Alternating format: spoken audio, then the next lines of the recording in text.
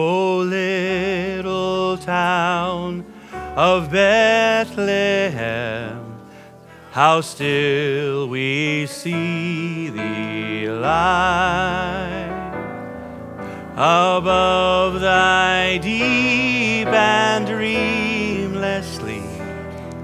The silent stars go by, yet in thy dark street shine the everlasting light.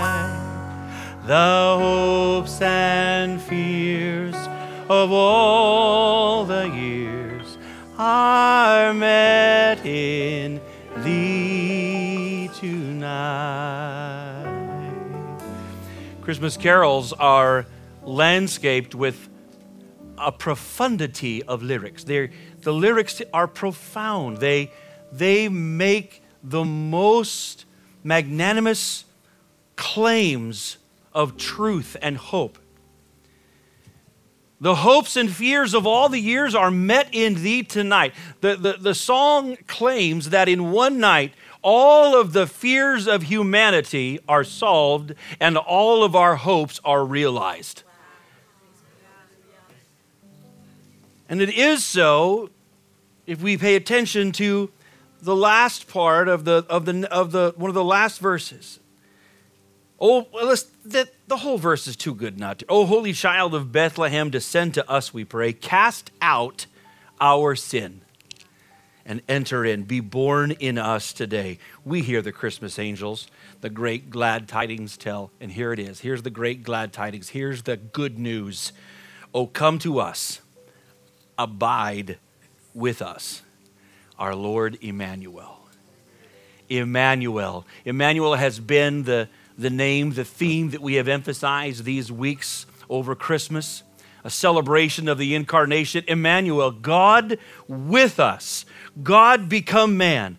The Holy One entered our world, entered our experience. He became one of us as one of us. And we've already read portions of Scripture today, but it'll do us good to hear them again. Matthew chapter 1, verse 18 says, this is how the birth of Jesus, the Messiah, came about.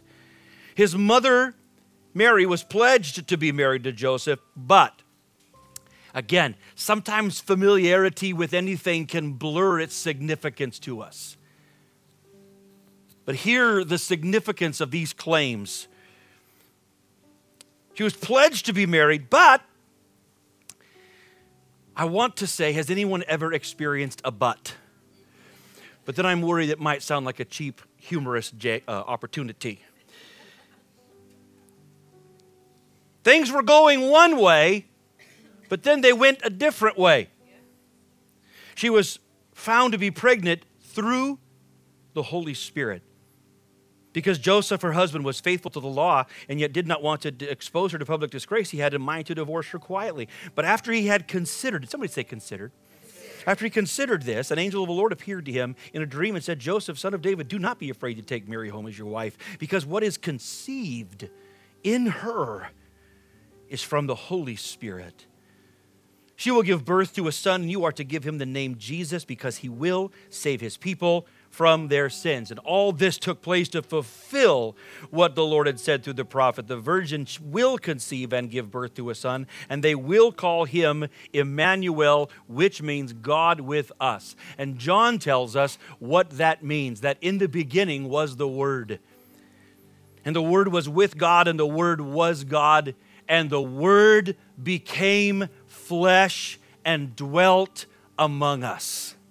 And we have seen his glory.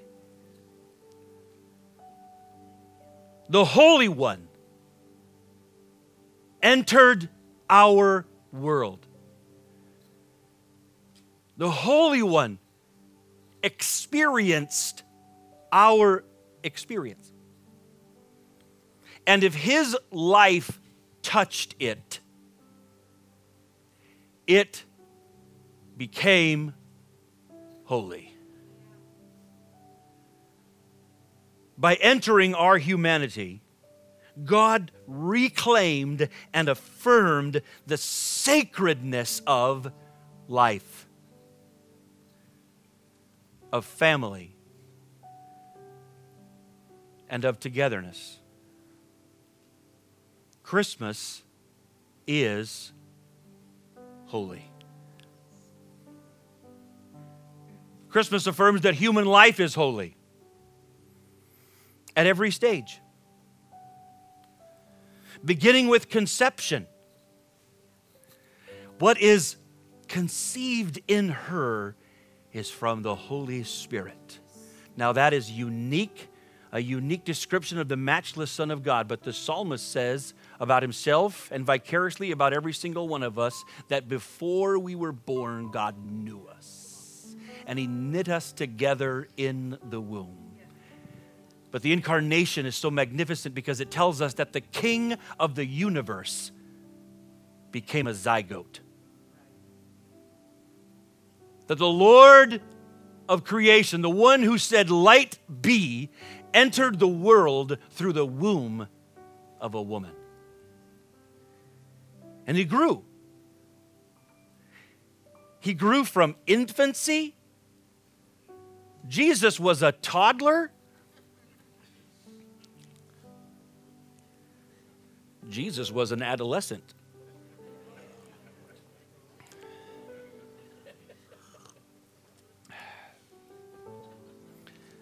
He made adolescence holy.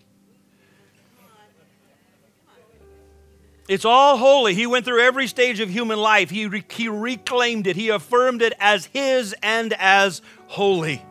Jesus came as a baby boy. You shall give birth to a son.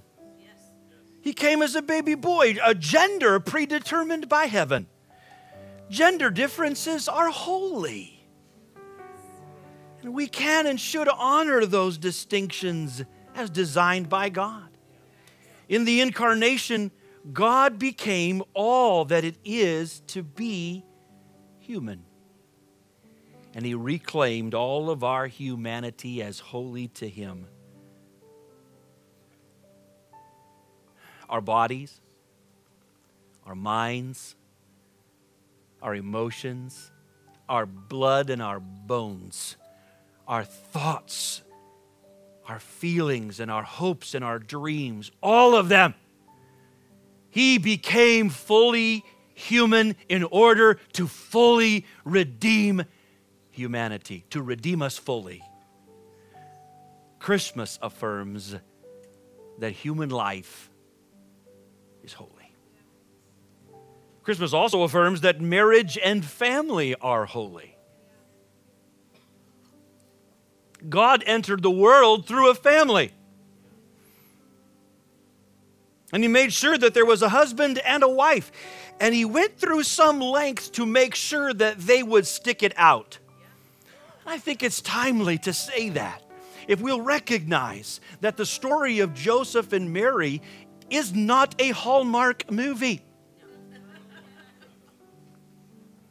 Started off well, and then there was a but, an unexpected, designed by heaven, interruption in their life. And Joseph is a good guy. He wants to honor the law of God, but he has no desire to disgrace or embarrass or bring shame upon this precious young lady. And in his convolutedness, in his confusion, in this conundrum, he says, I'll know what I'll do. I'll just put her away quietly so as not to shame her. But heaven goes out of its way to intervene, to let Joseph know it's okay, you're going to make it. Heaven is on your side. Heaven is on your side. Heaven wants you to make it. Heaven wants you to stick this out.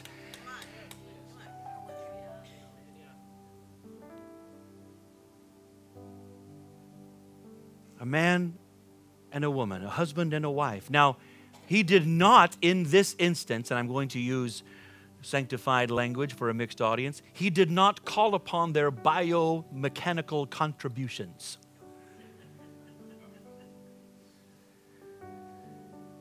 But he did call upon their unique and combined ability and efforts to make their home healthy and holy. Now, that's not always possible. Many circumstances make other scenarios a reality. But God redeems. God redeems, and He works in and blesses single-parent homes and broken homes and bonus homes and blended homes. Look for God to be just as interested in bringing redemption and blessing and holiness. Motherhood is holy. Fatherhood.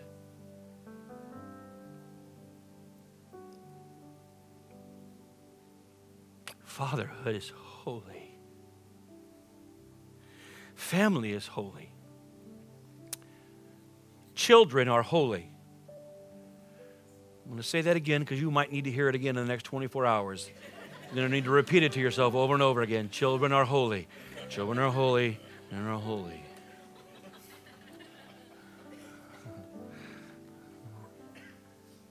Having them is holy. Raising them is holy. The long, patient path of teaching and instruction and discipline and maturity is holy. Christmas affirms that marriage and family are holy. But there is another thing that night. Something else incredibly sacred about that night. Holy. That night, angels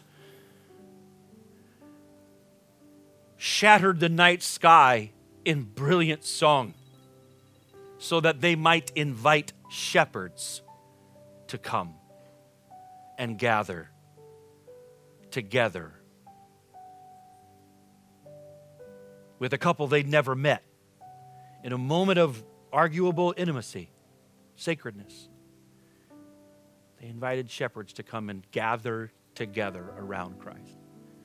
Some years later, a star in the skies became a beacon to magi across the miles to come and to gather around Christ. And they came. They came and they huddled together around the Christ child, and it was worship. And they were there together with Christ as their focus, aware of one another, together honoring Him. And their lives were enriched tremendously because of it. Welcoming others into our sacred spaces is holy. Hospitality is holy. Togetherness is holy. Whether it's shepherds or magi or in-laws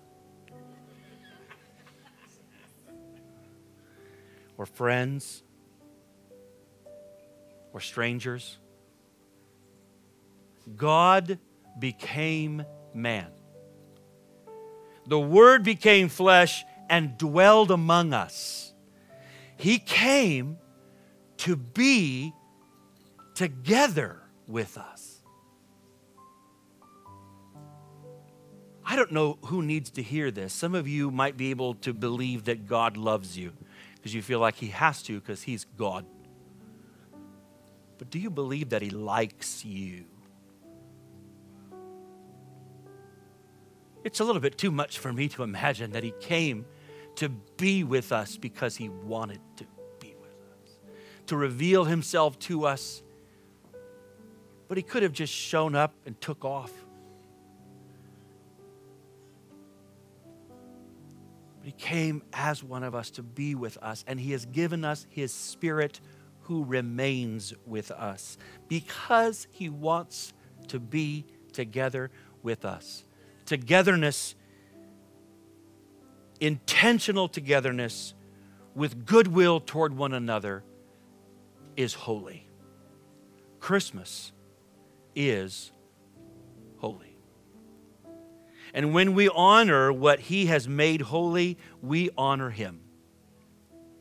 It is holy, all of it, because Jesus is holy.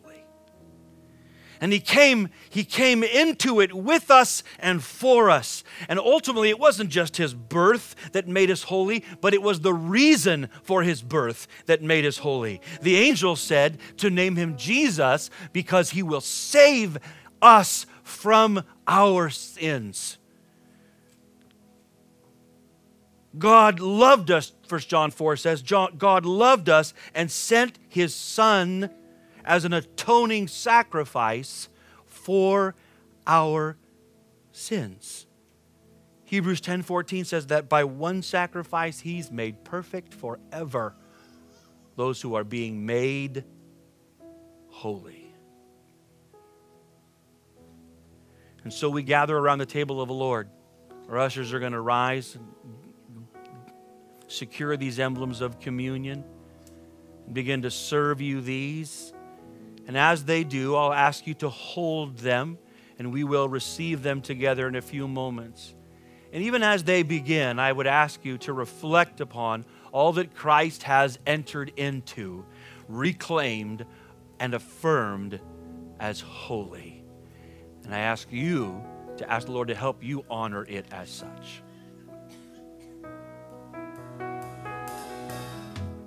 The Bible teaches that on the night that Jesus was betrayed, He took bread and He broke it and He said, "This is my body, which is for you. Do this in remembrance of me." Remembrance of me. We hold this wafer in our hands this Christmas Eve, and we remember. We remember the incarnation. We remember Emmanuel. We remember just holding this wafer that represents His actual body. We remember He came as one of us to redeem all of us fully. Let's receive this wafer together.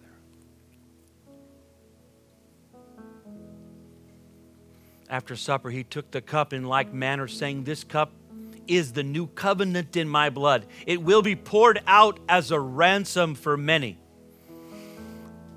A ransom for many. Understand this. Merry Christmas.